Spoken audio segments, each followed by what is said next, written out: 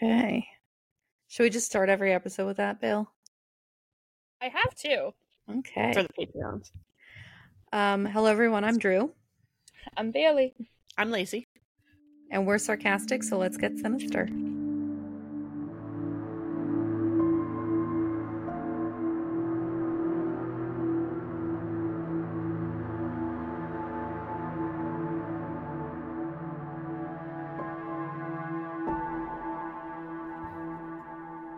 Sorry.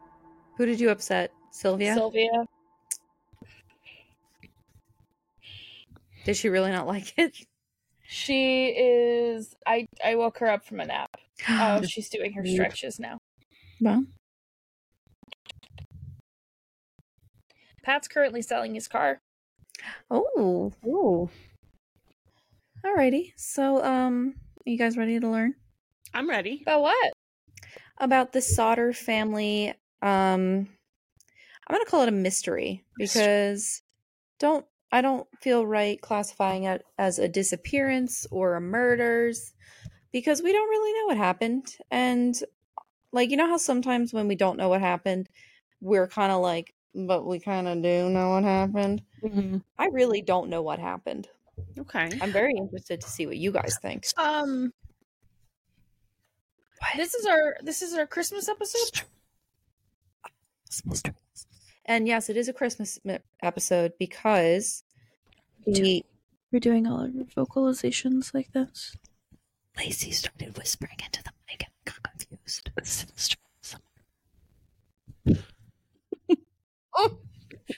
What would be sinister ASMR? Like this crackling of a candle? Or oh, Bailey's got a Taco Bell drink. We can't hear it. A very quiet one. I think you gotta be more deliberate with your mouth sounds. Smack your lips. Oh. I feel like we're gonna lose viewers. Oh, we've lost people. Yeah. I showed you that picture of Sylvia because Drew, you're not a cat mom. Mm-hmm. So cats are very much like roommates, and like as much as you want to like smother them with love with dogs, they don't always go for it. No, I get that. Yeah. So when they choose you and they're like, okay, like I want to lay on you and want affection, it's really special. Yeah, I get it. Lacey and I lived with a cat when we were living together. There was a cat in our house. I was going to say living with Drew was like living with a cat. And I felt very blessed when she wanted to come cuddle with me on the couch. Because it wasn't every time I sat down. Sometimes she let me brush her hair. That was when I've I was always drunk. been a cat mom. You were meant to be a cat mom. So side note, Lacey, I assume your love language is physical touch? It's actually words of affirmation, but physical touch is a close second, and I don't think anybody should be surprised by either of those. Drew, yours? Well, it's definitely not physical touch. I would say mine is more acts of service or words of affirmation. Okay. So like you sort of kind of work.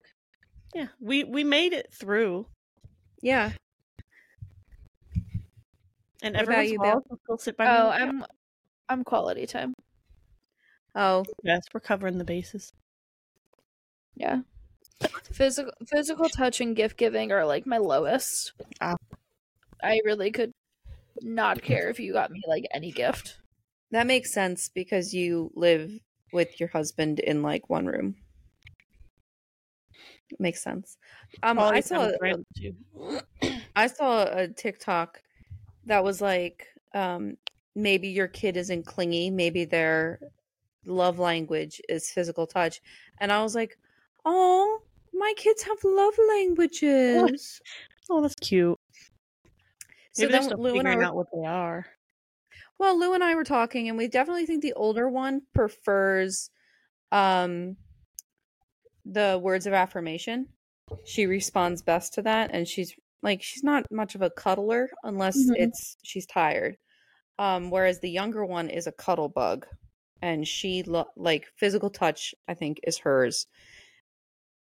All right, so back to the Sodder family. So George Sodder was born 1920. No, 1934. Giorgio. Giorgio. I had to get into my Italian headset. Giorgio Armani. George Sodder was born Giorgio Sadu in Tula, Sardinia on November 23rd, 1895. So Sardinia is the island off the coast of the Italian boot. And at this point, if you were a member of our Patreon, I would have a map of Italy and you'd be able to see exactly where Sardinia was. And Tula is like a city or like a region on the island. So when George was 13, he and his older brother immigrated to the United States in 1908. Why? No one really knows. Oh. George was never really willing to talk about his childhood. And as soon as they arrived in Ellis Island, arrived at Ellis Island, Yeah. his older brother went back to Italy immediately. So his brother just kind of accompanied him here and then went home. Strange. So George was now in the United States alone at 13. Is Sylvia on your lap now? So on his own, he initially started to work on the Pennsylvania railroads, carrying water and supplies to the laborers. After a few years, he moved to Smithers, West Virginia. There, he worked as a driver before starting his own trucking company, hauling dirt for construction and later freight and coal. One day, he walked into a store called the Music Box, where he met the owner's daughter, Jenny. Her name was Jenny Cipriani. Italian? Yes, also Italian. Ooh. She had come over from Italy when she was 3. Oh. Jenny was born on March 2nd, 1903, in Troia, a town in southern Italy. So there is not much of an age difference, 8 years, but yeah. What year was this again when they met? What? What year was this again when they met? Who's to say? Somebody. They probably knew. So he came over when he was 13, and then after a few years, he moved to West Virginia, and that's when he met her. So who's to say? Okay. They married and settled in Fayetteville, West Virginia, where they lived in a 2-story. This is kind of important, so pay attention to their house. Okay. 2 stories, 5 rooms. So not bedrooms, 5 rooms. Timber frame house. Okay, you picturing it? It was located 2 miles north of town. And a little background on Fayetteville, West Virginia. It was and still is a small Appalachian town with a main street that doesn't run longer than 100 yards. The town was founded in 1837 and quickly grew in the late 19th century thanks to mainly the coal industry. The mining industry declined in the late 20th century, so Fayetteville's economy is almost now completely based off of tourism. Feels a little... But, I feel like it's risky to base your economy solely on tourism, but they have a lot going for them. So if you are in the market for something fun to do, I would suggest warmer times. But they have whitewater rafting, fishing, mountain biking, and rock climbing. Also, they have the New River Gorge Bridge. Which, do you know what that is? I think so. When you said it, it pinged in my head like it was something I'd heard before. So, it's the longest arch bridge in the Western Hemisphere. In the world, it's the 5th longest, but it's the longest outside of China. She's looking it up right now. It's beautiful. It sounded familiar because New River Gorge is a national park. So I'm assuming that's in the park. I'll do a picture for the Patreon now. You had me at whitewater rafting, which is something I want to do. I want to do that. So they host an annual celebration called Bridge Day, which is held on the third Saturday of October every year. So next October, Cold. what are you guys doing? Do they do like bungee jumping or something? Is that what that is? It looks like they could off of the bridge, but it didn't say anything about doing that. Mm. The New River, which is what the river is called under the bridge, is one of the 5 oldest major rivers in the world. Thought that was wow. interesting. That's neat. Yeah, so they do have a lot going for them. Yeah. But back to the early 1900s, the town had an active Italian immigrant community, so the Sodders fit right in.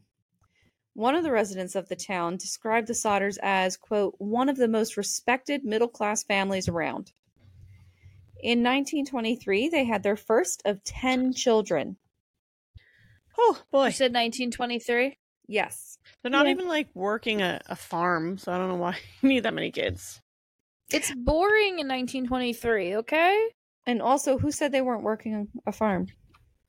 I thought he had like a trucking business.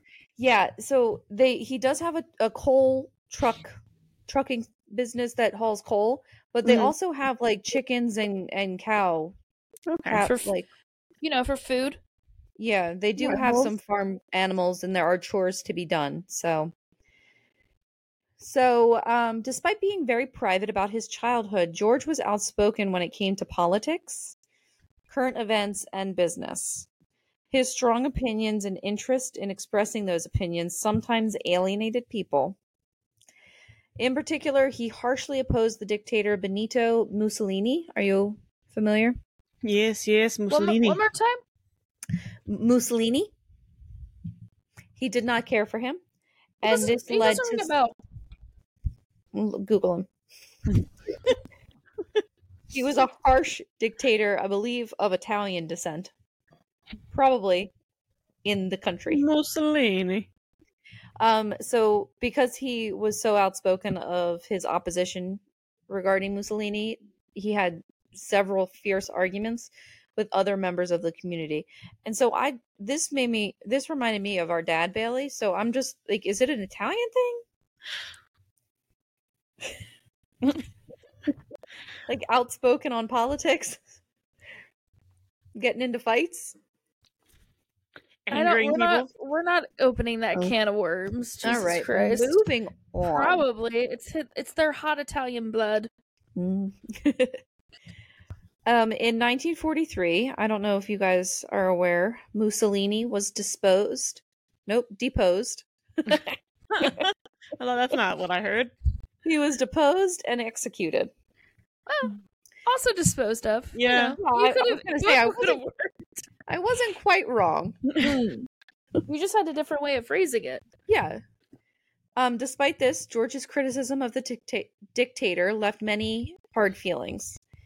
So I'm surprised that was there's so the- many people who supported Mussolini that they were like, don't talk shit about the dictator. well, yeah. It's an Italian thing. Now, in 1945, that's where we are now. Okay. And I'm going to quickly go over the household. Because they've already, in 1945, they've had their 10 children. And then some shit starts going down. So, 1945, their 10 children, they have John, who is 23. Of course. I would have bet Joe. money on John. You want to take some other guesses? Because they're pretty... Tell us how many 40s. boys and how many girls. 1, 2, 3, 4, 5. 5 boys, 5 girls. Ooh, that's nice. Yeah. John, Joe. I don't want to guess any more boy names. Okay. Was there a Mary? There's a Mary Ann. Okay, get that a- counts. That counts. Was there a Catherine? No. I'm What done about I guessing. would say... Okay, so there's John, who is 23. All right. Joe, 21. Mary Ann was 17. George Jr., 16. Ugh. Maurice was 14. Wouldn't guess that. Martha was 12. Louis was 10. Jenny was 8. Betty was 5. And Sylvia was 2. I don't think I would have guessed anything else if I tried harder. Maybe George I feel Jr. like you- My Sylvia's too. yeah. I feel like you could have gotten Betty. Maybe. My grandma's name is Betty. Yeah, and also Jenny. I don't know if she's a junior. Probably not because different last Jenny name. is a but- name just like through the ages. Yeah, but like Jenny is the mom's You know what I name, mean? so. Yeah. All right. So you ready for some shit to start going down? Yes. Shit was going down in the world too at this point as well. You Yes. said 1945, so In October 1945, a life insurance salesman came to the Sodder home in hopes of a sale. After being refused, he warned George that his house, quote, would go up in smoke and your children are going to be destroyed. Because As a he turned result away of the the salesman. No. As a result of the dirty remarks you have been making about Mussolini. Oh my god. What Yeah. a weird. Side note, this reminds me of the Office episode while Pam and Jim are on their honeymoon and Michael has that Italian insurance guy come and they all like think that he's in the mafia or whatever because he makes a comment about like one match and your paper warehouse will go up in smokes. That's a good point. Later that same year, another visitor, allegedly seeking work, took the occasion to go around to the back of the home and warned George that a pair of fuse boxes would cause a fire someday. George was puzzled by this observation since he had just had the house rewired when an electric stove was installed. And the local electric company had said afterwards it was perfectly safe. So he was just like, what the fuck are you talking about, dude? In the weeks before Christmas, 1945, George's older sons had also noticed a strange car parked along the main highway through town, its occupants watching the younger Sodder children as they returned home from school. I don't like that. So just a couple weird things that were happening leading up to Christmas. Christmas Eve, 1945 is when our story, the climax begins. All right. George, Jenny, and 9 of their children were home. Joan, there is no Joan. Joe. Joe, the second child, the 21-year-old, had joined the army years before and was away from home at the time. Marion, the third born and eldest daughter, had been working at a dime store downtown. She surprised her younger sisters, all but Sylvia, with new toys she bought them. Yeah, fuck Sylvia. Well, She was okay. 2. She was the third born, so she had 7 younger siblings, and 3 of them were boys. But she only brought gifts for Martha, Jenny, and Betty. She liked them the best. You said this was a dime store? Yeah, Is that like a dollar store, you think? But yeah, dimes. but like dimes. Because the time, yeah. 'Cause the Yeah, dime store. what's that word? Inflation.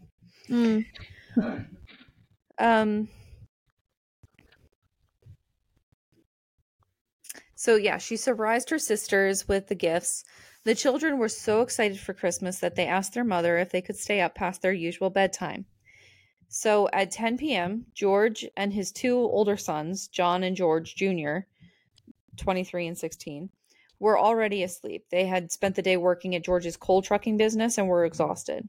So Jenny told the children that they could stay up a little later as long as Maurice, the 14-year-old, and Louis, the 9-year-old, remembered to finish their chores.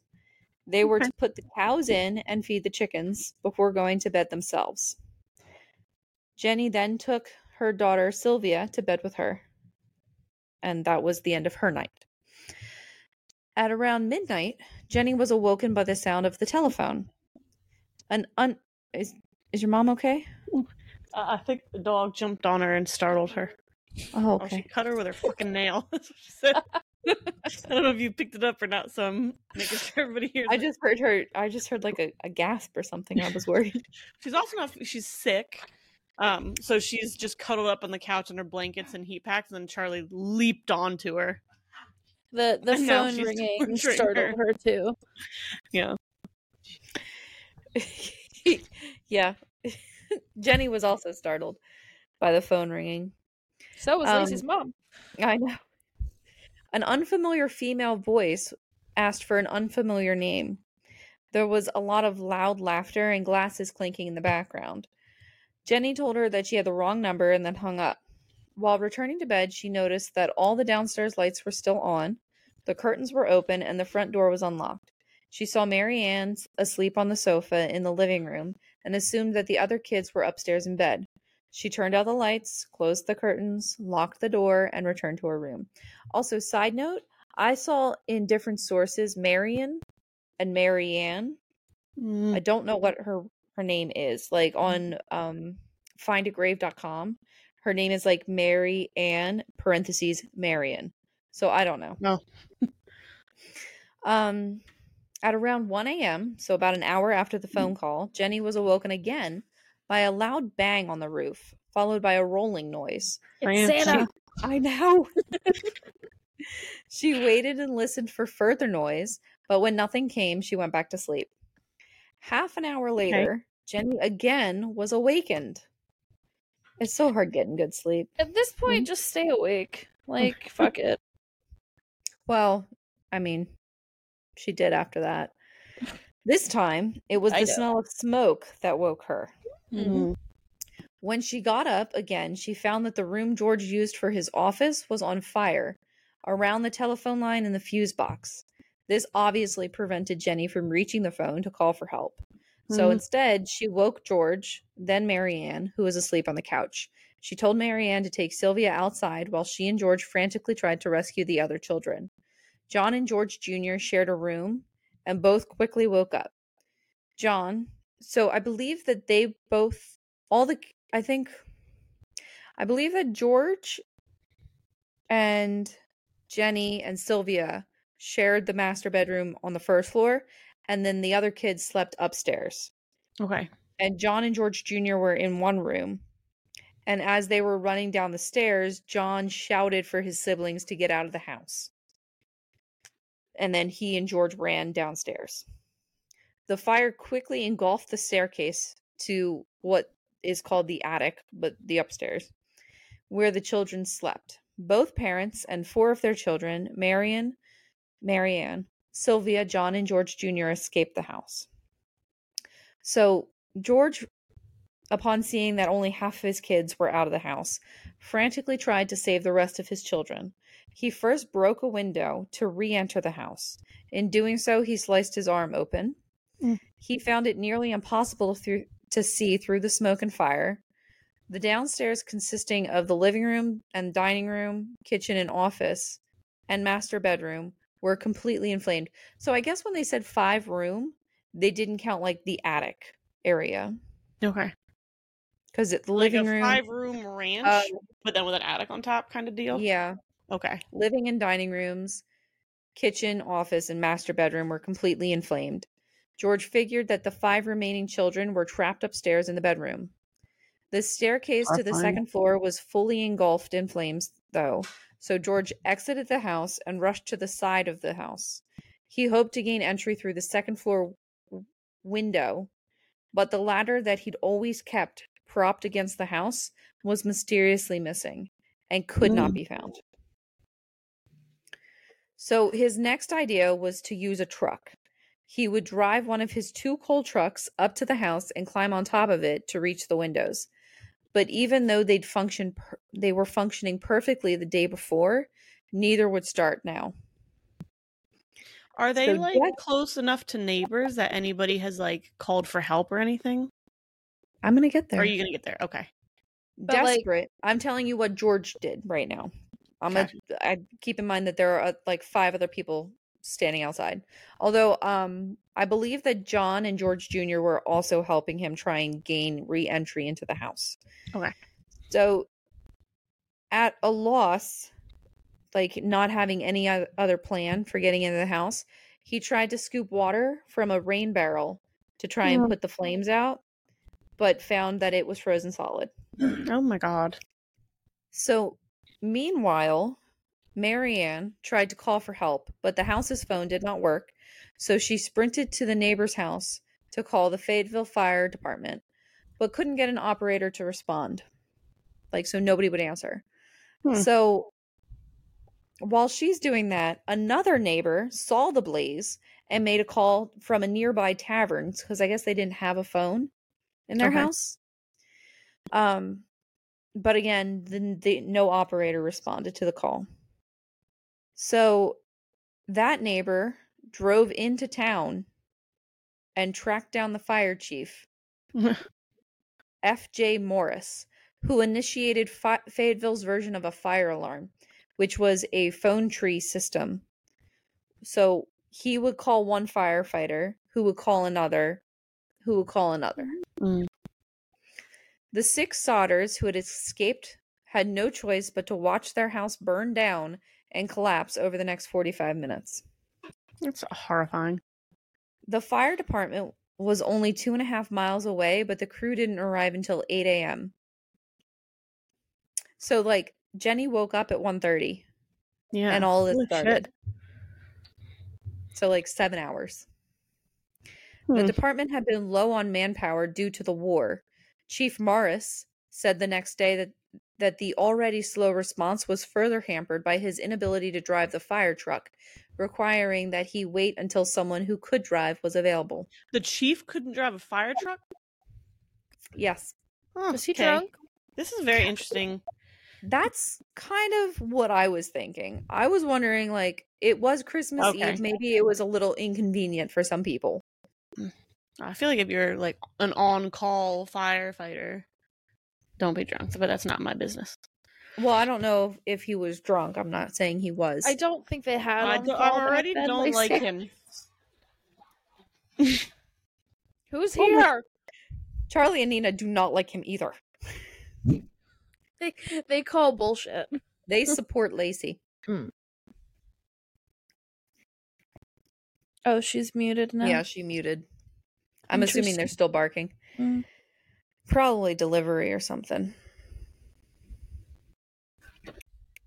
Should we just keep moving on? Yeah, let's do it. So the All right, 5 there we go. I wanted to wait until they were over it. We were just Go ahead. going to keep going. Yeah. So the 5 missing children were Maurice, 14, Martha, 12, Lewis, who some sources say 9, others say 10. He's about that age. 9.5. Yeah. Jenny, who was 8, and 5-year-old Betty were presumed dead. Hmm. However, a search of the grounds turned up no trace of remains. According to another account, they did find a few bone fragments and internal organs, but chose not to tell the family.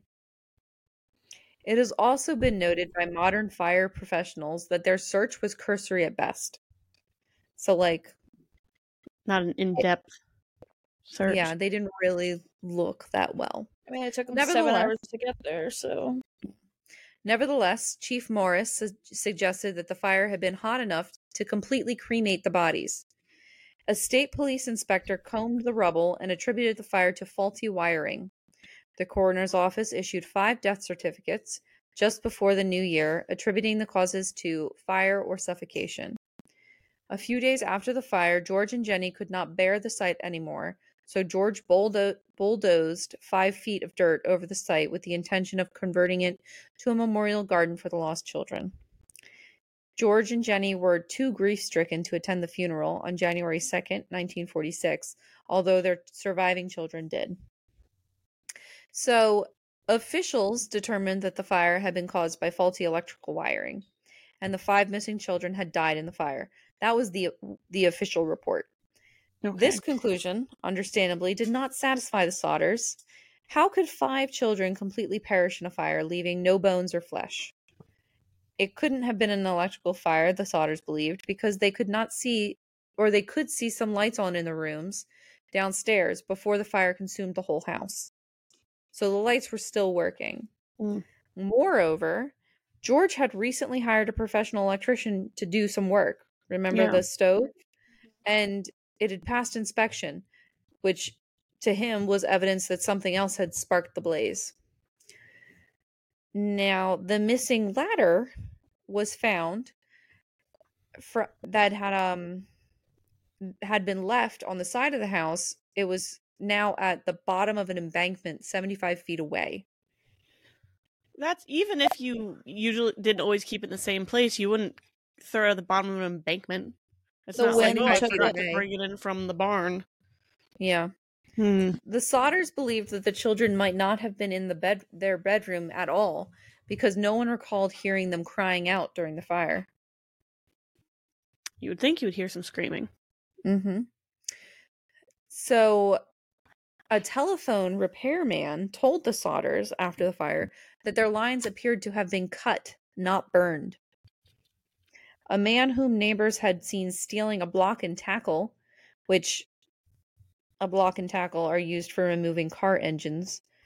The neighbors saw him stealing the block and tackle from the property around the time of the fire, was identified and he was arrested. He admitted to the theft and claimed he had been the one who cut the phone line, thinking it was a power line, but denied having anything to do with the fire.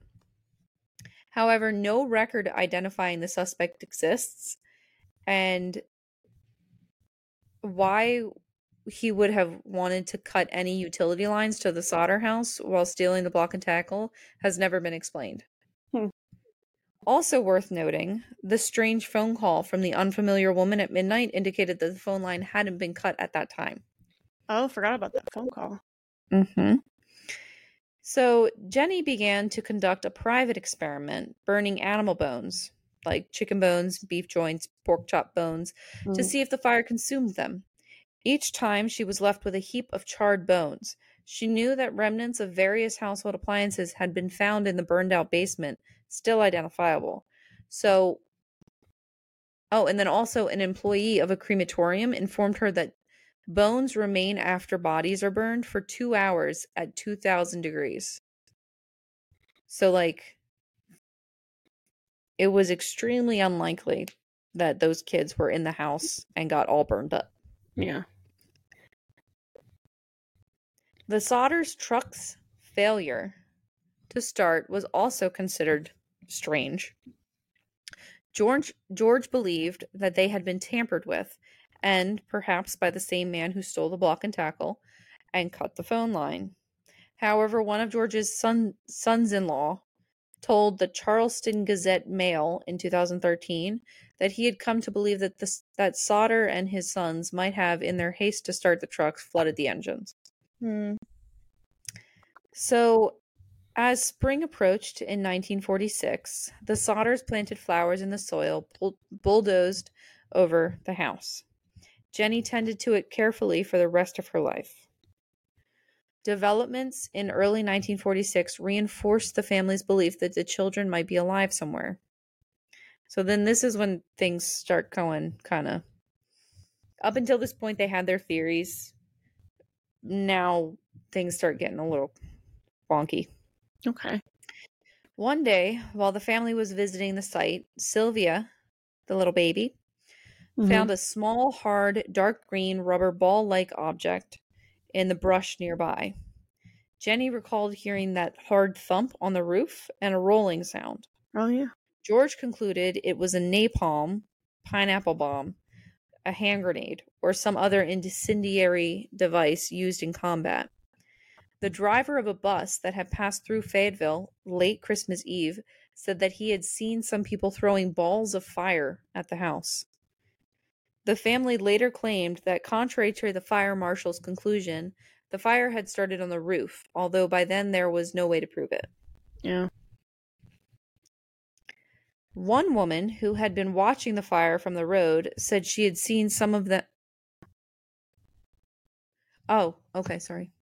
Said she had seen some of the children, like the missing children, peering out of a passing car while the house was burning. Who was it who said that? A neighbor? Just a woman. One woman who had been watching the fire from the road said she had seen some of the missing children peering out of a passing car while the house was burning. Another woman at a rest stop between Fayetteville and Charleston said she had served them breakfast the next morning and noted the presence of a car with Florida license plates in the rest stop's parking lot as well.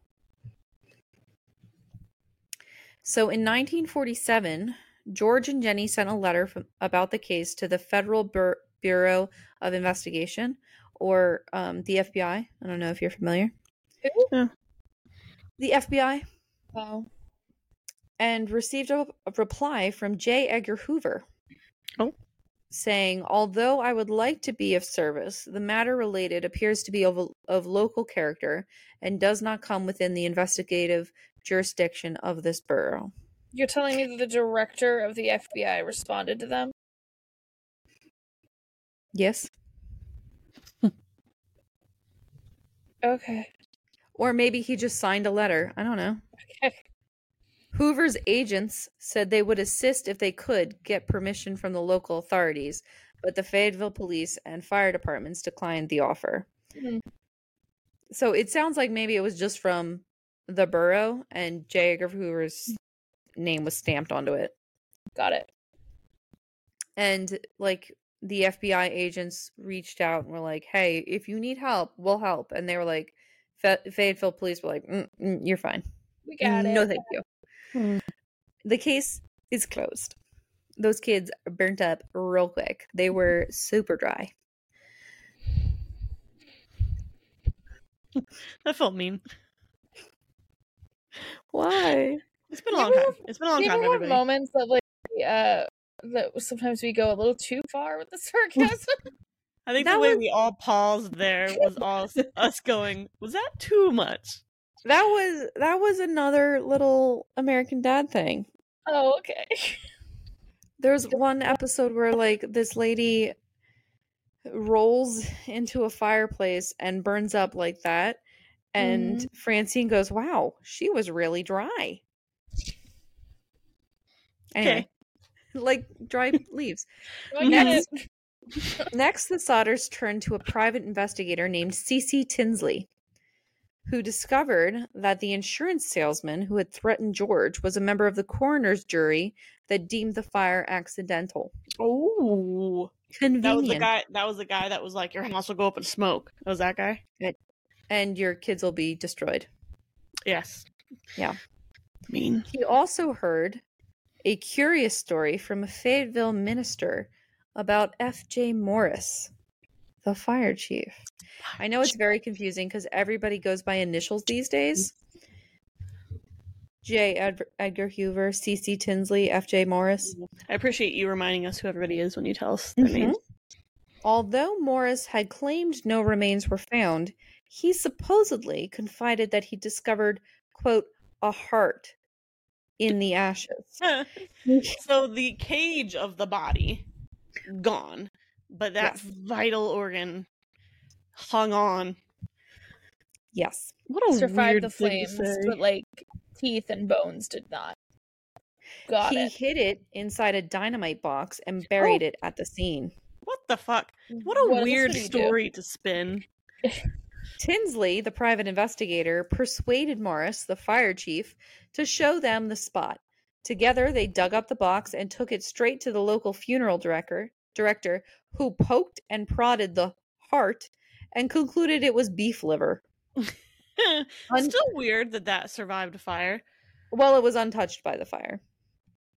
So it seems that Like he just boxed up some beef liver and was like... soon afterward, the Sodders heard rumors that the fire chief had told others that the contents of the box had not been found in the fire at all, that he had buried the beef liver in the rubble in the hope that finding any remains would placate the family enough to stop the investigation.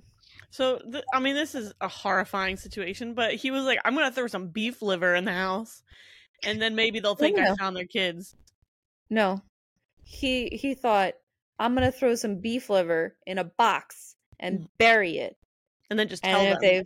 And then they'll find it and think, yes, all 5 of my kids have perished in this fire because I found one beef liver in the box buried. What a weird, convoluted... I feel like, and this is fully supposition, because all I know about this man is what you've told us, but I do feel like he was a drunk. It does sound like something the a town drunk would but do. also the fire chief. Yeah. Maybe he could drive a fire engine. He just couldn't that night because he was... Once again, drunk. Lacey, it's a small town. People had to wear many hats for different things. Yeah. So town drunk, fire chief. It's a I'm lot. sure the mailman was probably also the doctor. Yeah. So George saw This is kind of where it starts to get a little sad, and I worry that George started spiraling. Oh. He saw a newspaper photo of school children in New York City and was convinced. What are we looking at, Bill?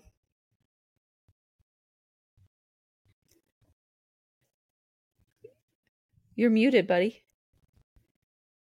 Sorry, Pat he was trying to come in through the door, so I muted so I could tell him that he's good. And then I was looking at Sylvia. Oh. I It's a feel lot like every going time on you do that, there. all we see is your mic. Okay. You're not It's meant not to for see you. her. It's not for Oh. you. It's for me. Well, then why are you moving the camera? Because she's like right behind my laptop.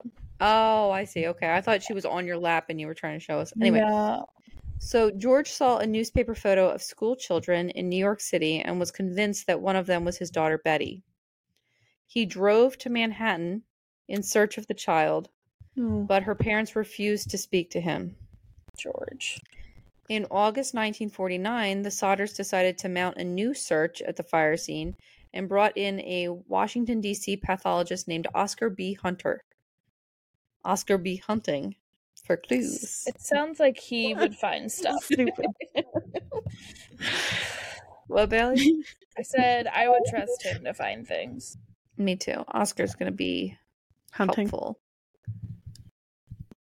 So the excavation was thorough, uncovering several small objects, including damaged coins, a partly burned dictionary, and several shards of vertebrae. Hunter sent the bones to the Smithsonian Institution, which issued the following report. Quote, "The human bones consist of 4 lumbar vertebrae belonging to one individual. Since the transverse recesses are fused, the age of this individual at death should have been 16 or 17 years. The report concluded that it is unlikely that the vertebrae belonged to a 14-year-old, and the bones showed no evidence of being exposed to fire." So, first of all, not exposed to fire. Second of all, the oldest of the missing children was 14. Okay. So Maybe that they were sounds wrong. like, I know that we're not in like a theory place yet, but I'm going to do it while it's in my brain. Sounds like somebody was like, we need to put evidence there in case they come back and look for bones. like Fire Chief Mars. I don't know. I feel like his plan was not as well thought out. His beef liver. I feel like if you found some vertebrae, you might be like, oh, this was a body. They just happened Yeah. to send it to like experts. And then also, where did the vertebrae come from? A 16 or 17-year-old. I was paying attention. Yeah. You can't just donate bones. Like, These are people with big, maybe it was somebody who Especially not your backbones. died. And they were, I don't know, but it's all very suspicious. So the investigation and its findings attracted national attention, and the West Virginia legislature held 2 hearings on the case in 1950. Oh. Afterwards, however, so his name is Okie? Governor Okie L. Pattinson. Oh, that's his first Patson? name. Yeah, his first name's Okie. Okay. It's like okay, but there's an E, not an A. All right. So afterwards, however, Governor Okie L. Pattinson and State Police Superintendent W.E. Burchett told the Sodders that the case was hopeless and closed it at the state level. The FBI decided it had jurisdiction as a possible interstate kidnapping, but dropped the case after 2 years of following fruitless leads. Ugh. So, in 1952, the Sodders had flyers printed up with pictures of the children, offering a $5,000 reward for information about even one of them. They soon increased the amount. Sorry, I'm just going to do a quick Conversion. Yeah. I know where your brain's at. Would be a little shy of $56,000 today. For $5,000. $10,000 in 1952 has the same purchasing power as roughly $180,000 $113,000 today. Damn. So the initial price for the reward, or the initial reward, was about 50,000. They soon increased that amount to 100,000, and they put up a billboard at the site of the house with the same information. A woman who ran a Charleston hotel named Ida Crutchfield said she saw the children's photos in a newspaper and said she had seen 4 of the 5 a week after the fire. The children were accompanied by 2 women and 2 men, all of Italian extraction. She said that in a statement. Do you like the Italian extraction, Lacey? You smirked a little bit. Yeah, it was unexpected. She said, I do not remember the exact date. However, the entire party did register at the hotel and stayed in a large room with several beds. They registered about midnight. I tried to talk to the children in a friendly manner, but the men appeared hostile and refused to allow me to talk to these children. One of the men looked at me in a hostile manner. He turned around and began talking rapidly in Italian. Immediately, the whole party stopped talking to me. I sensed that I was being frozen out, and so I had nothing more. So I said nothing more. They left early the next morning. So investigators today do not consider her story credible, as she had only first seen photos of the children 2 years after the fire, 5 years before she came forward. Oh. Yeah. So. Oh, freaking witnesses. George would follow up leads in person, traveling to the areas from where lead tips would come. A woman from St. Louis, Missouri, claimed that Martha was being held in a convent. A bar patron in Texas claimed to have overheard 2 other people making incriminating statements about a fire that happened on Christmas Eve in West Virginia some years before. When George heard later that a relative of Jenny's in Florida had children that looked similar to his, the relative had to prove the children were his own before George was satisfied. Poor George is really Spiraling. Yeah. Yeah. So when asked what she thought happened to her children, Jenny told the Beckley Post-Herald in 1975, quote, "Somebody stole them. That's what."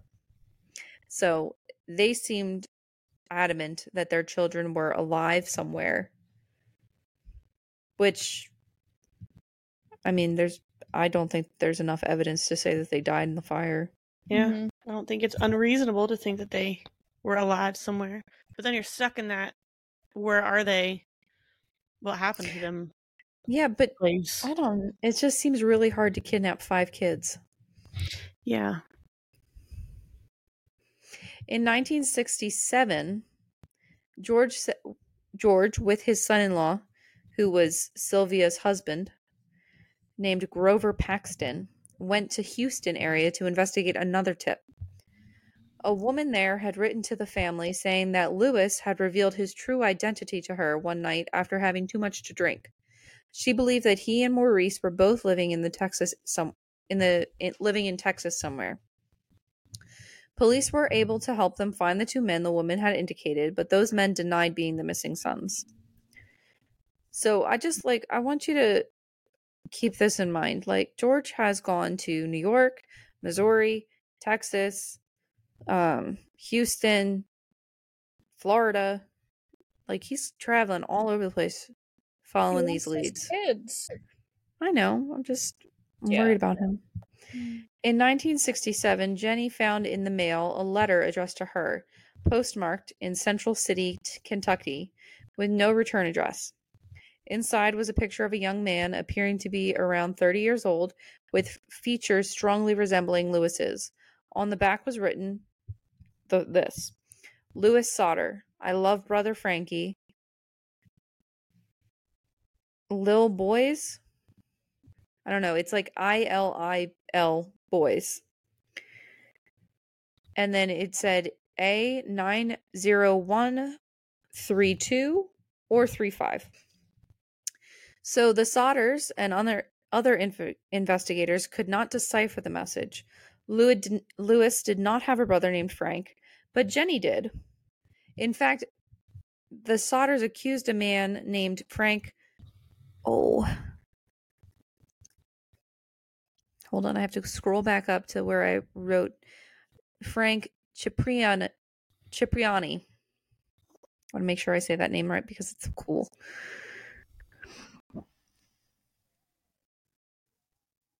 Okay.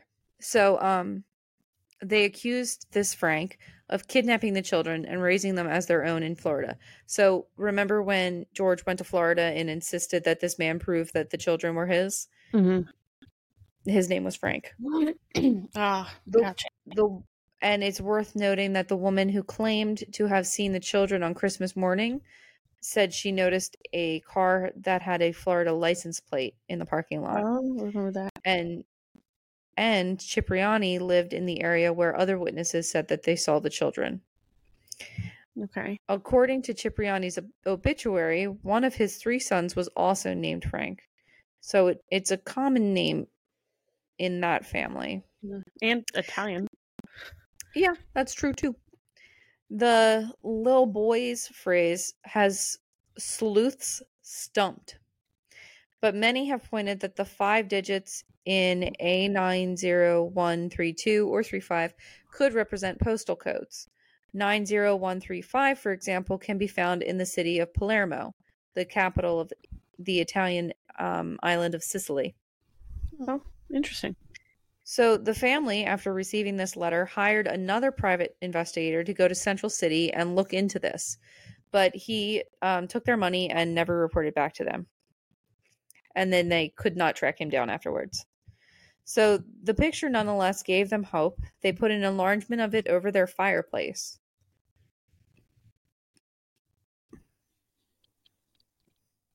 Did you hear me? Say it Yes. again.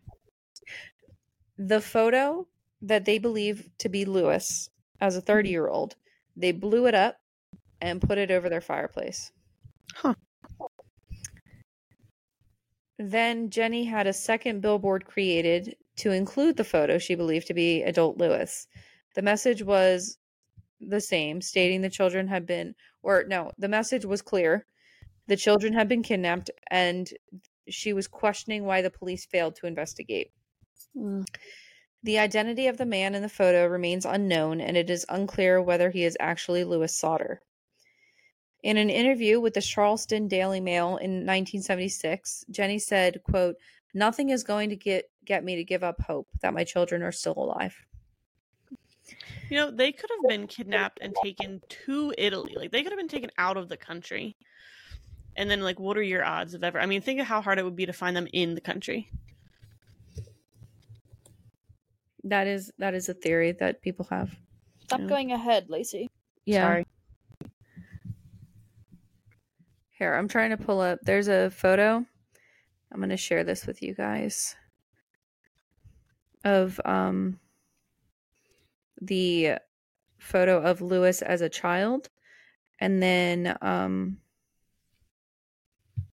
the photo of the adult person that was sent to them. So let's say that they're totally wrong and the kids did die in the fire. That means people are like messing with them, though, sending them the picture and stuff like that, and that's so shitty. So this is the picture is the adult and baby Lewis, not baby but child, and then also you can see what was written on the back of it.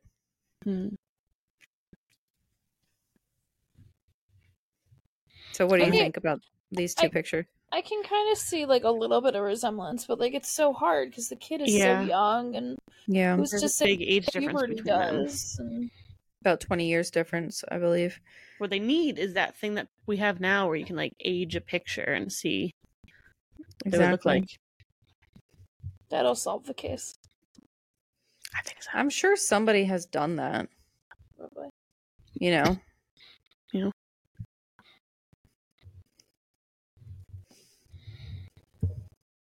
So, George, Jenny, Marianne, Sylvia, Joe, and George Jr. continued to seek answers to their questions about the missing children's fate. John, the oldest, never spoke about the night of the fire, except to say that the family should accept what happened and move on with their lives. So he didn't like to dwell. Yeah. In 1969, George Sodder died at 73 on August 16th. After George's death, Jenny stayed in the family home, putting up fencing around it and adding additional rooms.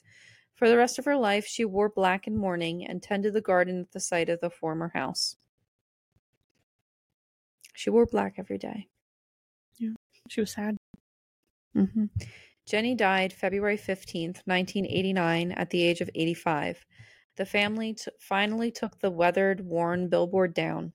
However, they continued to publicize the case and investigate leads.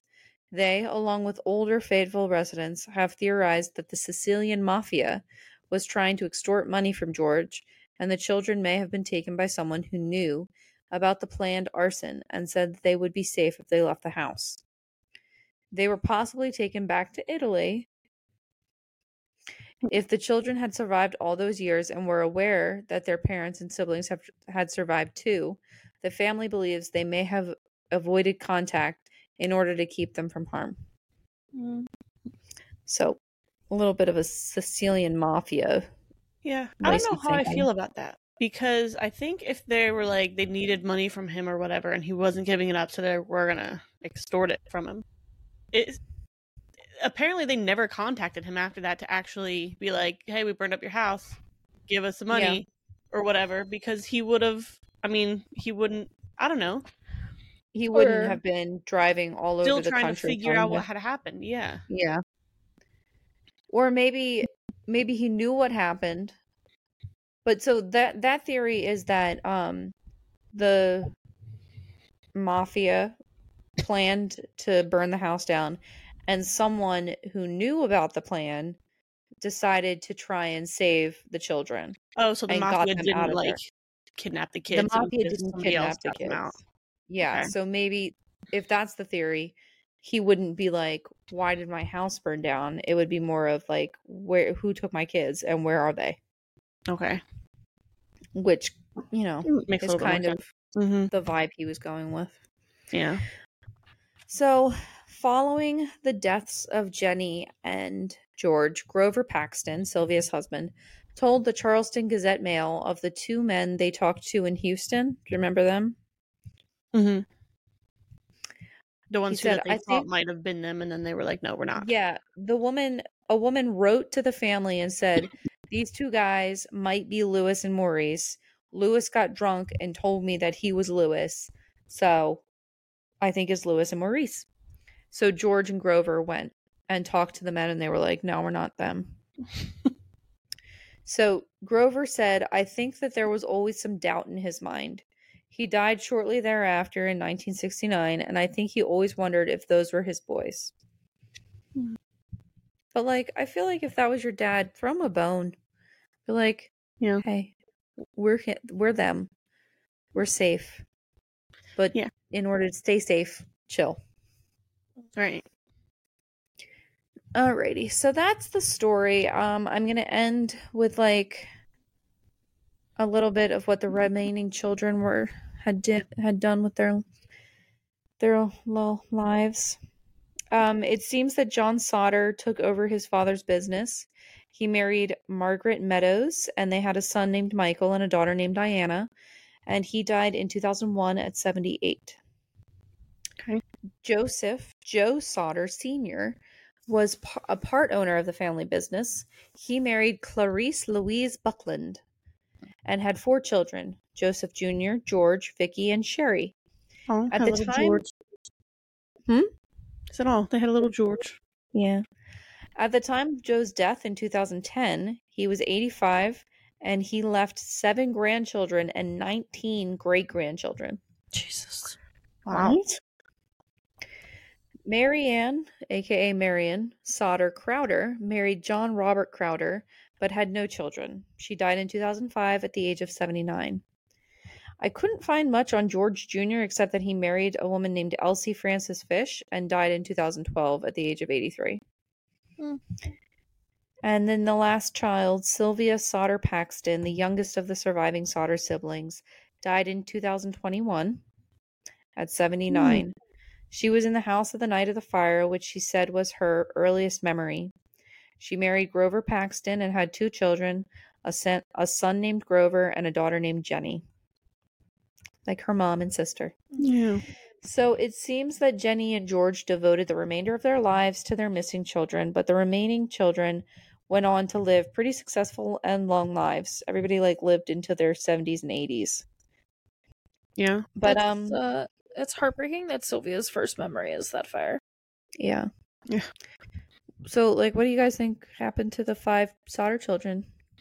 One of the popular theories is that the Sodder children were kidnapped and were sold possibly to an orphanage in Italy. I don't know. I can't figure out what the motive would be for any of this. First of all, I don't think they were in the house.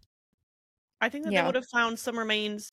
If it was one missing kid, I would be like, maybe they missed something. But there's 5. But not 5. So and I don't nobody think they were heard in the screaming house. or anything. Yes, you would hear screaming. Yeah. But what? And I know people didn't get along with him because of politics and stuff, but I mean, you have to really freaking hate somebody to kidnap 5 of their kids and burn their house down. Well, I wonder if the thing that the whole people didn't get along with him because of his nature, if that wasn't the cause of why it seemed like they kind of just rushed this investigation and just kind of shrugged it off. Also took their goddamn time getting there too. Yeah. They were like, oh, it's George? It's probably not. We'll get there when we get there. I don't work when the sun is down.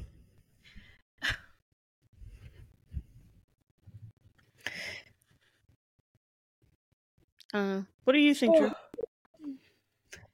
I mean, I'm at the same point with you. I don't think that the kids were in the house, but I don't know where they would have gone. I don't like it. Yeah, it's weird.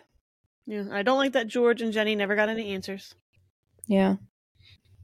And the rest of their kids are dead too, so Yeah. I thought there was a goldfish in that cup.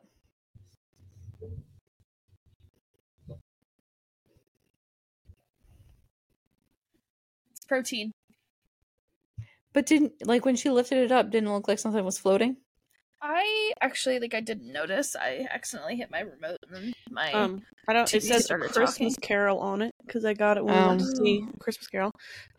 Mom wanted to point out because she's listening that you had said that night when Jenny got up the one time the door was unlocked. Yes. So people could have come in the house. I was thinking before you had mentioned it would be hard to kidnap 5 kids, which it would at one time. But if you do have more than one adult, and 2 of the boys were supposed to go out to finish chores, so they could get the 2 boys when they go out to finish chores, and then the other 3 were younger. You could have 1 or 2 adults slip in the house and grab those kids. Or even use the older boys and be like, if you don't help us, we're gonna burn your house down or something crazy to get them to cooperate with you. I just wanted to remind your mother that Marianne was sleeping on the couch, in the living room. That's true. So that means that someone snuck in, walked by her, went up the stairs, and went into the bedroom that had the 5 kids in it rather than the one that had George and John in it. Do we know that the kids ever went up to the bedroom? We do not. Maybe they didn't. Maybe they lured them outside. That's what I was thinking when your mom said that the door was unlocked. I was like, maybe it was a runaway situation. Maybe it wasn't even a kidnapping. I think if it was a runaway, there would have been evidence of them at some point. They wouldn't have had the skills at their age for all of them to disappear. But I think that they could have been lured out of the house fairly easily, especially if somebody got a hold of the older 2 boys when they were outside and just coaxed the younger kids to come out, or even told one of the older boys, you're going to go in and get the kids outside or we're going to kill your parents or something. Or Santa Claus is here and lured them outside that way. Krampus. Oh, maybe it was Krampus. They're not German, they're Italian. That's why he was so angry. He doesn't just punish German children. He punishes all anybody. children. But he's from German folklore. Okay. And he's Well, I'm sure have there's you- an Italian Krampus. Germans are angry. Especially at this point, because they just lost the war. Oh, He's pissed. it's true. All right. Well, any other insights? No, I'm frustrated. I'm feeling... It's been a while since we did a case that left me frustrated. Remember when we first Have started, a you- lot of them were like that? They were like, Yeah. no The closure. murder in that one room Yes, what the that fuck Bailey happened there? did. Still one of my favorite episodes. The house with like the one Lacey did, but that The one Sims wasn't family. like it wasn't like We what the had fuck some happened. very It was terrible- There's no I don't justice. know what happened. Yeah. Yeah. Was the girl with the dog, and she went into the chute. Phoebe Hansen. Lacey, did you remember this case while we were like talking about it at all? No. I thought I would because I thought that I probably would have heard it on another podcast or something. And it almost sounded a little bit familiar when you guys had like mentioned it a couple episodes ago. But no, I didn't remember. I don't think if I've learned about this one, it was long enough ago that I kind of forgot about it. I also think that the bus driver who said it looked like someone was throwing like balls of fire at the house. Mm-hmm. Oh, But yeah. they said that they found like a grenade or something. Don't grenades kind of go boom? Huh? Yeah, I mean, you Don't can have a grenades dud, go I boom? guess. Yeah, then when he said balls of fire, I was like, oh, Molotovs. Yeah. Great. But you would balls think of fire. that like the breaking glass or something of them being thrown in the house would have like woken them up. Well, Jenny woke up to a thump on the roof and then a rolling sound. Yeah. That's true. I don't know, and I don't like it. But you know what would be cool is if enough of these people get on like Ancestry or not Ancestry, 23andMe or something, and like connect to family members and they figure it out. Yeah, That's a good idea. That would be exciting. Alrighty, well, that was sinister. We were sarcastic, and we hope you keep listening. even though that was a very depressing Christmas episode. Yes, Merry Christmas, Happy Christmas. British.